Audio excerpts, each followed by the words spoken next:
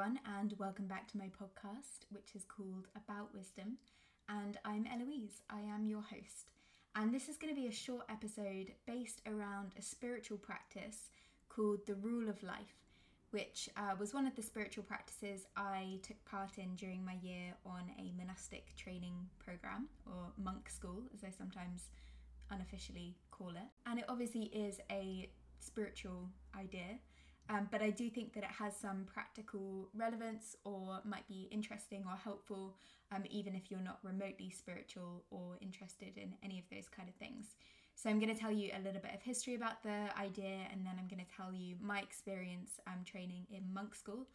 And then I am going to suggest a couple of ways in which it might be helpful for your own self-development, personal growth, or, self-analysis exercises or whatever you're up to that you might find useful. So I really hope you enjoy it. So the Rule of Life really comes from early Christian monasticism, and the early monastic movement actually came out of even earlier movements of people sort of rejecting existing social structures and going out into the desert, mostly in Egypt and Syria, and this is like really super early, even before like the 5th century, which is when Saint Benedict started to develop more structured ideas of monastic community.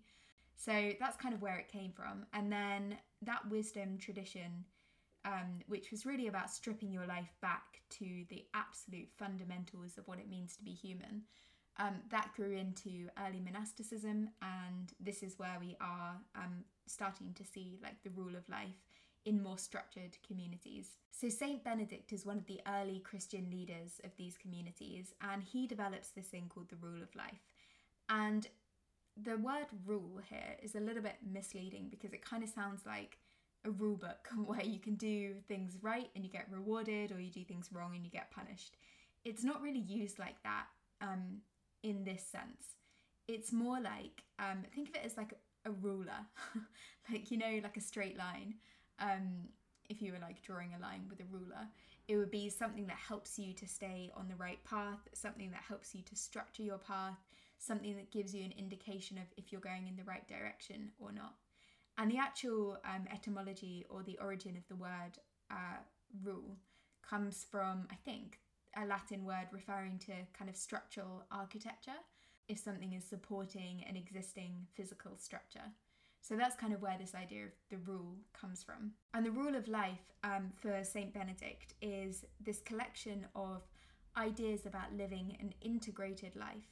And he thought the two most important things were work and prayer, which sounds extremely exciting, I'm sure. But it is more kind of, it's more like integrated and flexible and fulfilling than just like doing your work and then praying and then going to sleep. It's almost this idea that every single aspect of your life is devoted to something greater, like a greater meaning or purpose. And then one of his other ideas was that all aspects of life should be balanced. So no one aspect of life outweighs another. It's not like an entire life of work and then at the end you think, oh my God, I don't even know who I am. And I don't even know what the point of my life was. And conversely, it's not an entire life of searching for meaning without doing anything productive. So there's always a balance between your activities. So that was his idea of the Rule of Life. And it was used to structure early monastic communities. So it helped people live with a certain purpose and direction. It gave people focus. And it really enabled these communities to kind of come together under a shared goal or with shared ambitions. So that's kind of the early Rule of Life. And then thinking about my own monastic experience, which was kind of based on Benedictine and also Ignatian spirituality. But we had a Rule of Life, and I think it had 10 principles. It's on the internet somewhere. So if I remember, I'll put the link in the show notes in case you want to see what the principles were. But I'm going to tell you a couple that I just remember off the top of my head.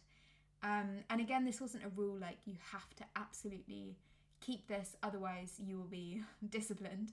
It's more just like a collection of principles and values that we as a group decided were going to be our guiding ideas for the year that we spent together. So maybe the most important or most significant one for me at that time was silence.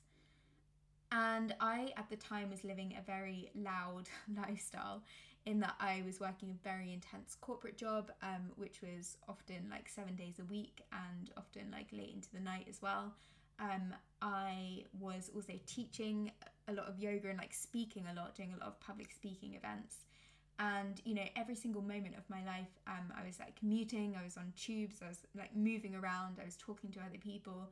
Every moment felt very noisy to me. And so to have a structured practice of silence, and this did not have to be like an hour of meditation every day. This could even be just like 5 minutes of reflection. But it really helped me to feel more grounded, to feel more focused, to really hear what my life was saying to me, and to be able to respond to like what was going on.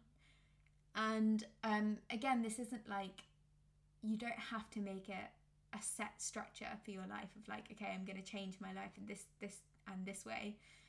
It's more just like you're holding that out as a value that is important to you, and you choose that value when you have a choice.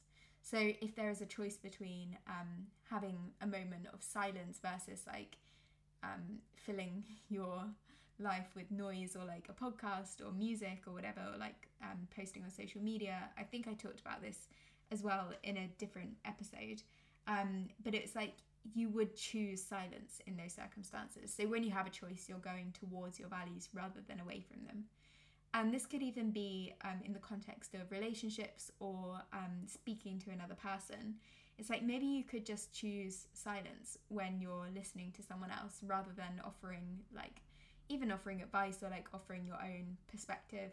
And it's just an experiment almost to see what it would be like if you lived according to that value.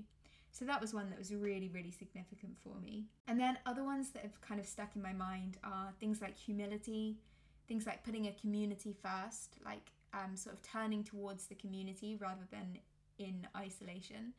And that was such a like strange thing for me, because I think, like most of us, I have always been encouraged to be quite an independent person, and I hadn't really had an experience of community before this year.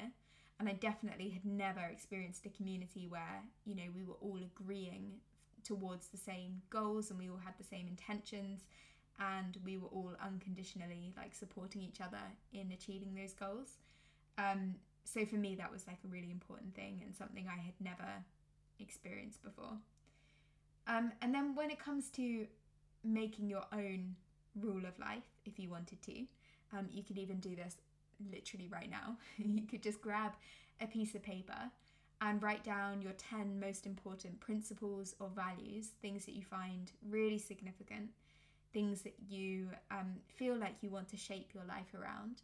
And I'd say 10 is a good number, because more than 10 gets a little bit too complex, and fewer than 10 gets a bit like you want to make sure that you capture everything that's important. So I'd say 10, and they don't have to be in any particular order, although you could do them in order of priority.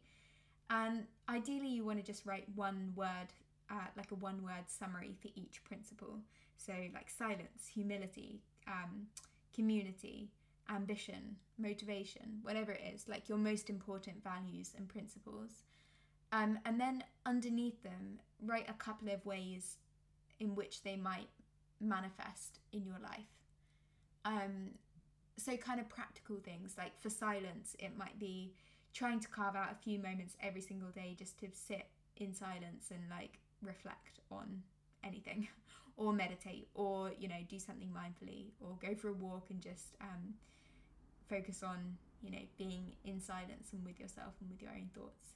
So yeah, a couple of practical steps for each idea, and that really helps to solidify the rule of life within your own life, because I think a lot of the time we have these ideas and these values and these principles, and we tell ourselves they're so important, and we feel like they are so important, but then sometimes they don't manifest in our lives in a practical way.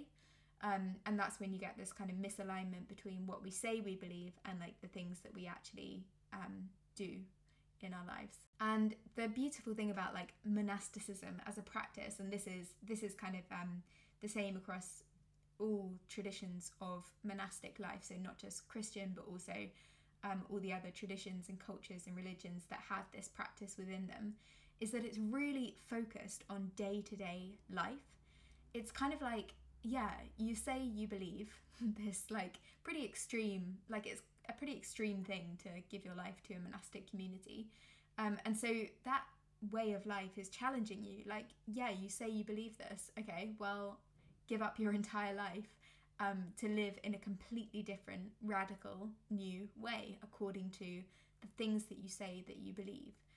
And that has always been really attractive to me, mainly because I like the idea of kind of orientating your life so firmly towards your values.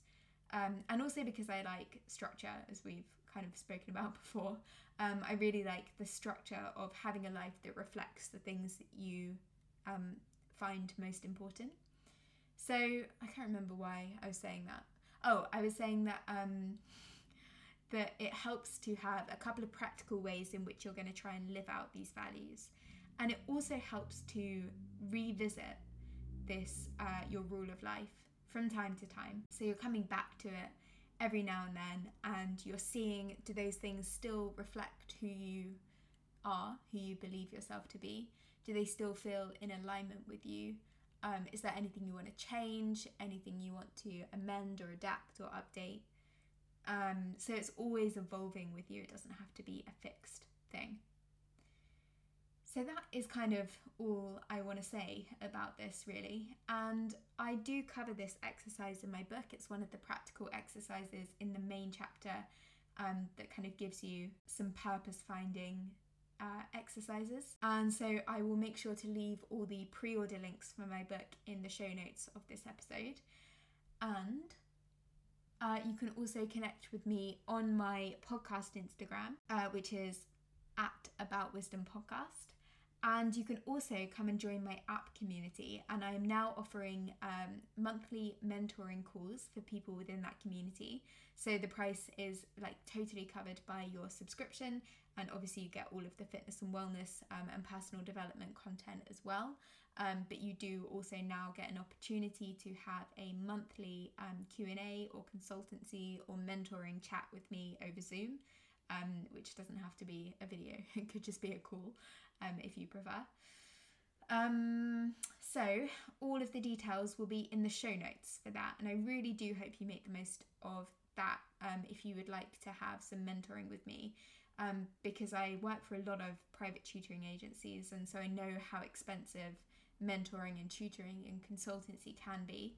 And I think this is a really affordable community-based option. And so, yeah, I really hope to see some of you guys over there. And that is it. And I will speak to you guys next week. And I hope you're all doing really well.